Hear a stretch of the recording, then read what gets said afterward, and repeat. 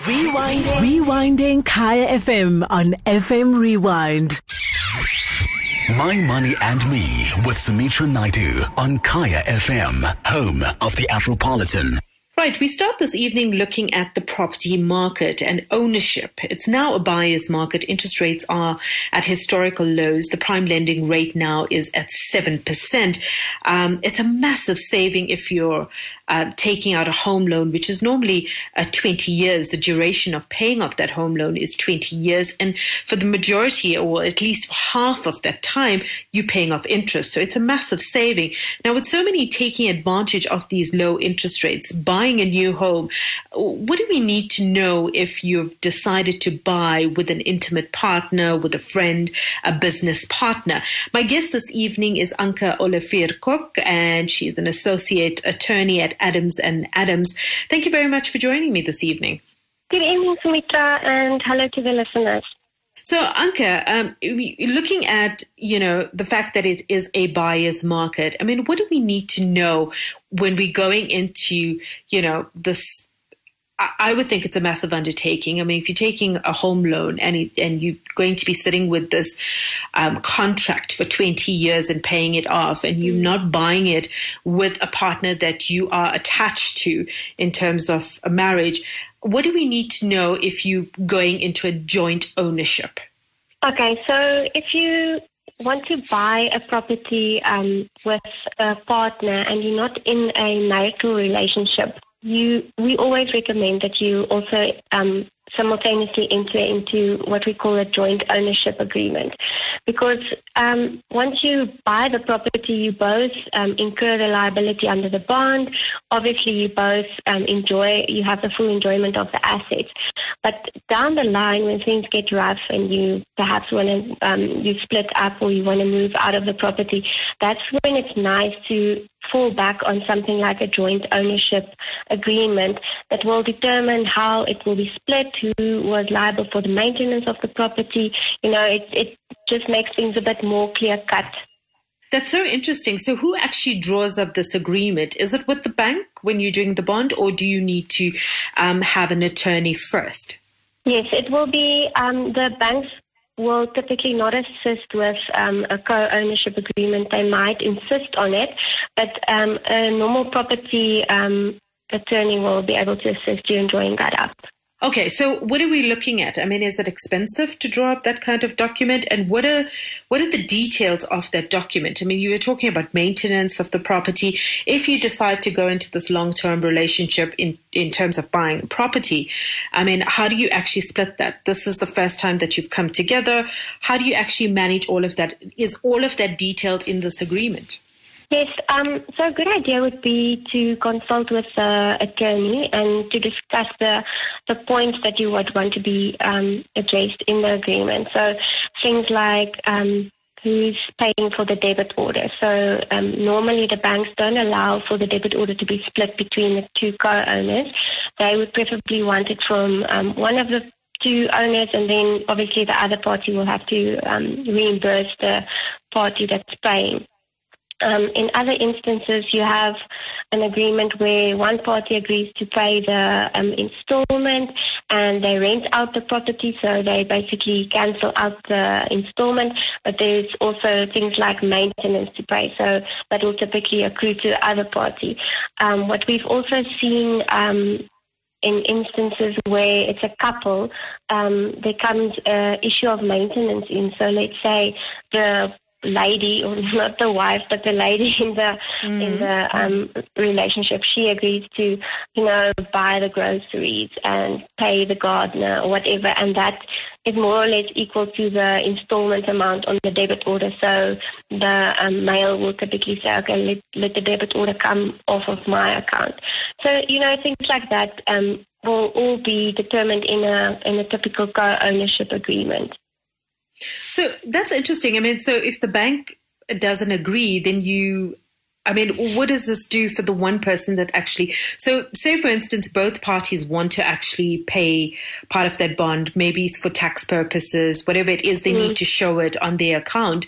But if the bank is not accepting that, then how do you get over that? I mean, if you draw up the agreement, or could you actually put it into a separate bank account where the money is going in there, so you can still on your bank statement account for it?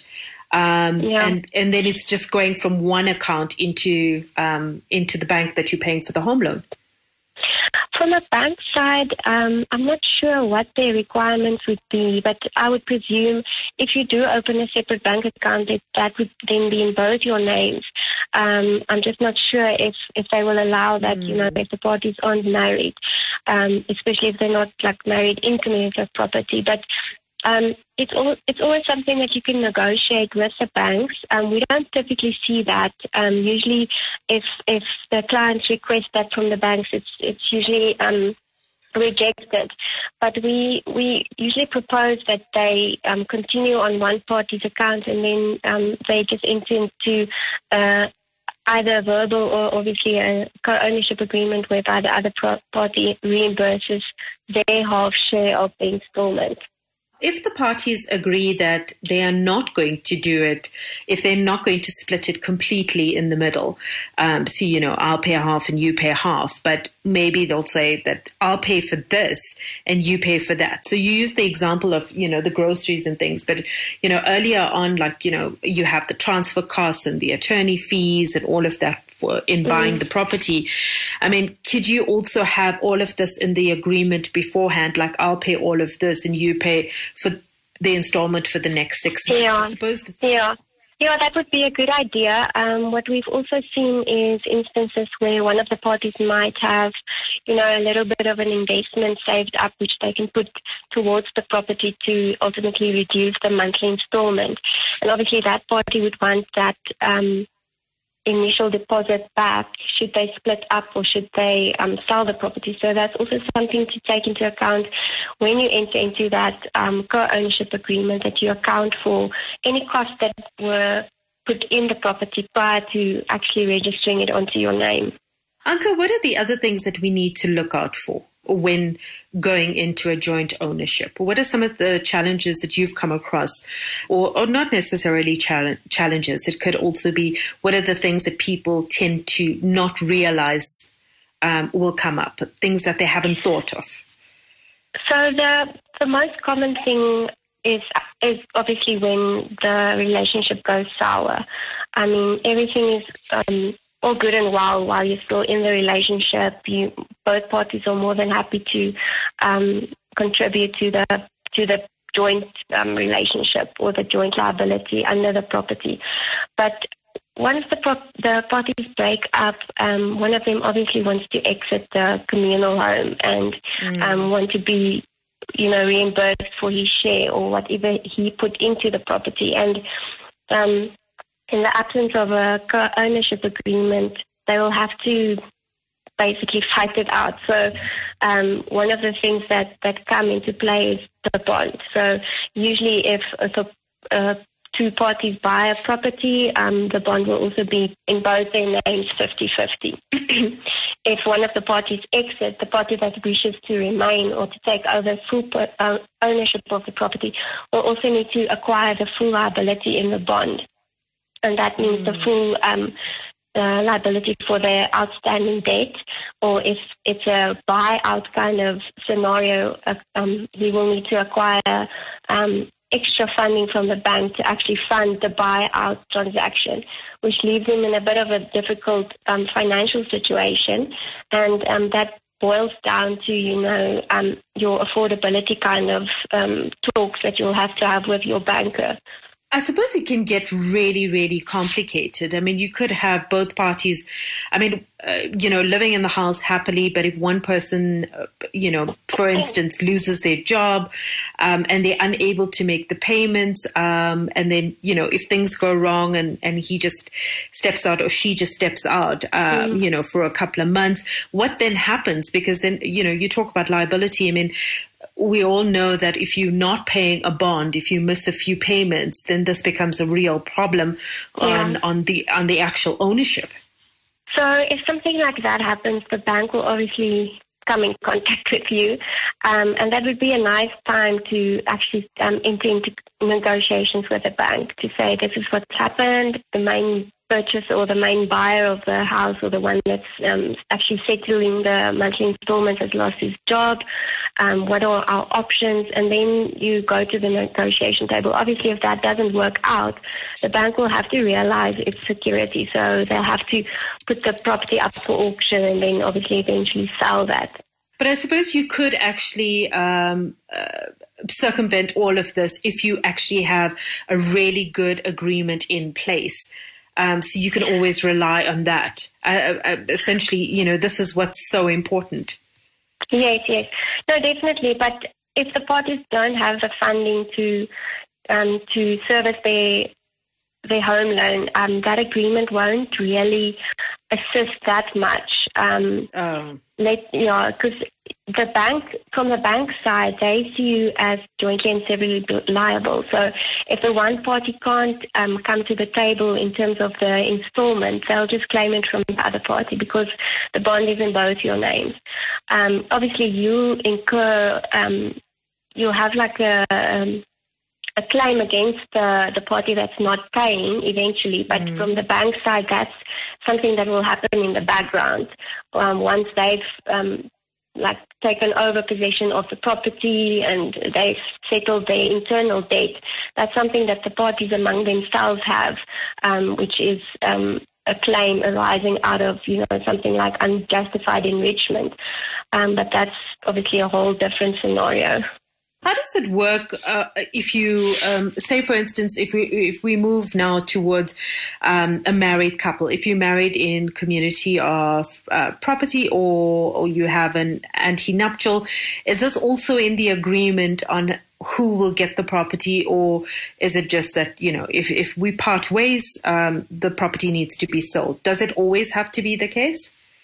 So with a marriage, your starting point will be your marital regime. So if the parties were married in community of property, they have one estate which needs to be split after a divorce.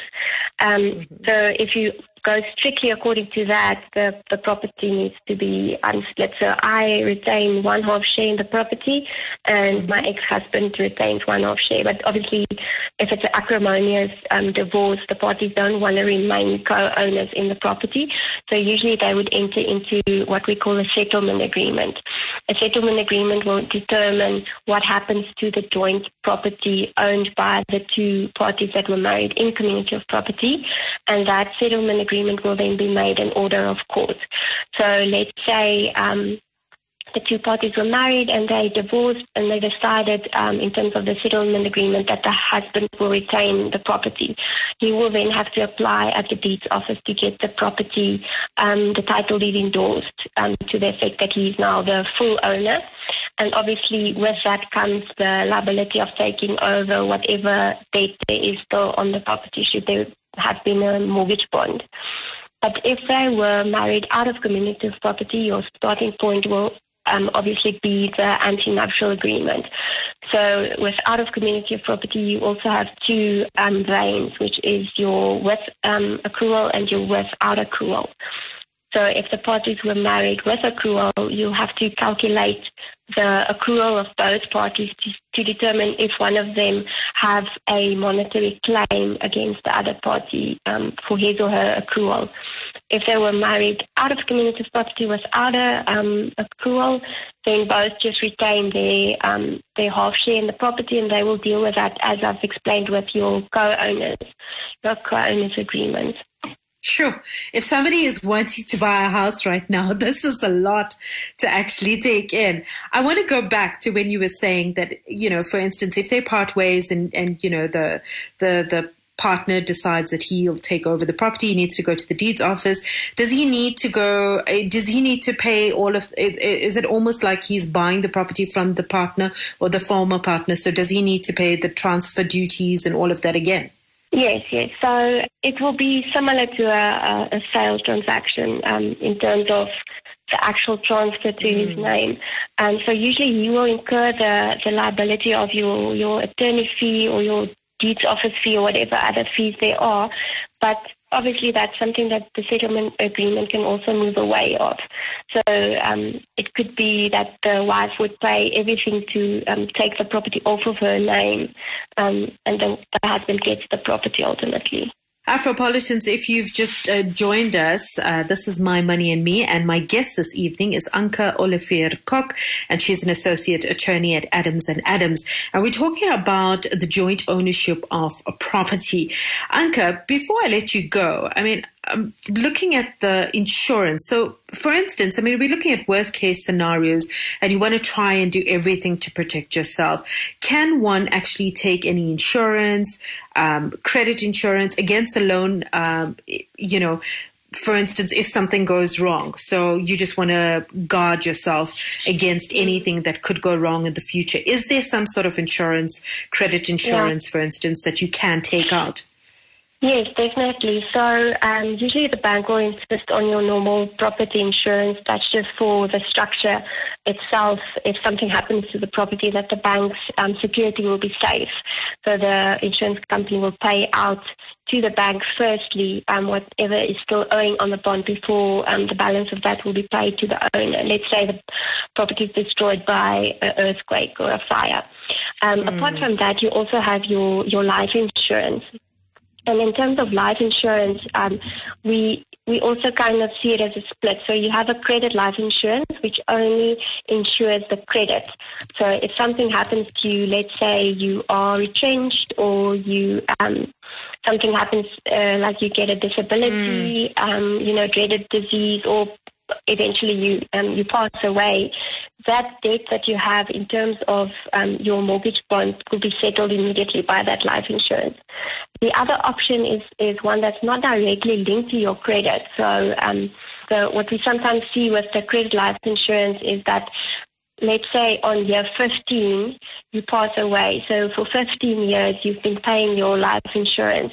Now you only owe 5 years of debt to the bank. So obviously your insurance company will only pay the 5 years of debt due to the bank.